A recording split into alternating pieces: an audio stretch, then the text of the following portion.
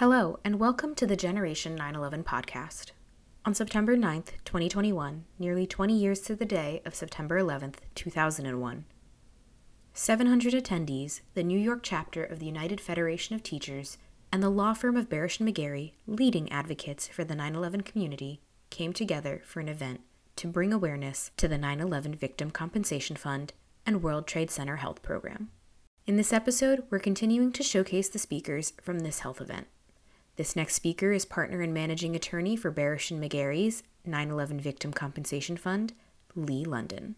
So I just wanted to first thank everyone for showing up. Just like John Field said, that's half the battle, is showing up and just getting the information and getting the education about the benefits that are available to you. So what we do is we help the 9/11 community access to free health care and compensation available to them.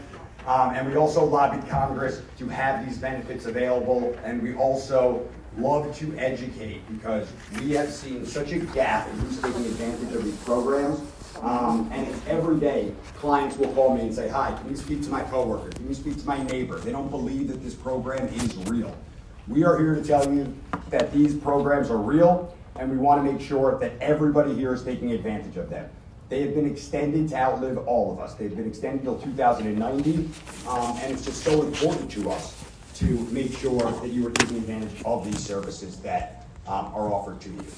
The 9/11 community has many faces to it. I think we've all have seen that, to students, teachers, first responders, volunteers. We've seen it all, and I've been doing this for over 8 years, so I've seen how the Victim Compensation Fund has evolved from a temporary program to now a permanent program.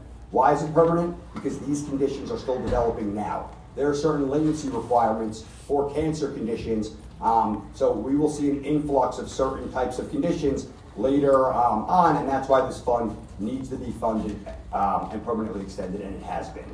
One of the major items that we always speak about is what we want the 9/11 community to know.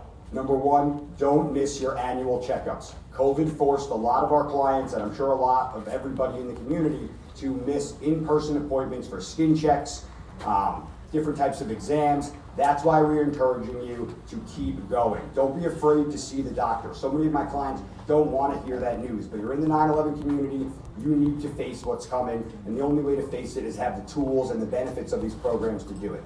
You're not alone, and the 9/11 community is strong, and that's what we want to make sure everybody understands.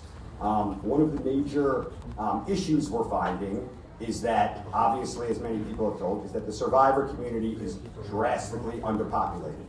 So out of the, it's an estimate of 112,000 people in the World Trade Center Health Program, only around 30,000 are survivors. And you've heard that there were close to 400 survivors from workers, 400,000 from workers, residents, students, and teachers that were in the zone.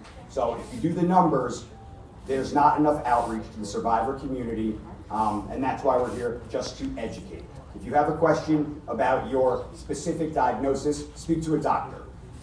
If you have any questions about certain presence documents, the law, policy updates, that's where we come into play. So I really appreciate everybody coming today because this is the first step. If anyone has any questions, we're here to answer them. So thank you, guys. Thank you, Lee. Many people during the COVID pandemic have missed their doctor's appointments and are slipping when it comes to keeping up with their health. Unfortunately, those in the 9/11 community are at a much higher risk of getting cancer than anyone else. Early detection is the best way to combat cancer, and that's why it's so vitally important to go to your doctor regularly.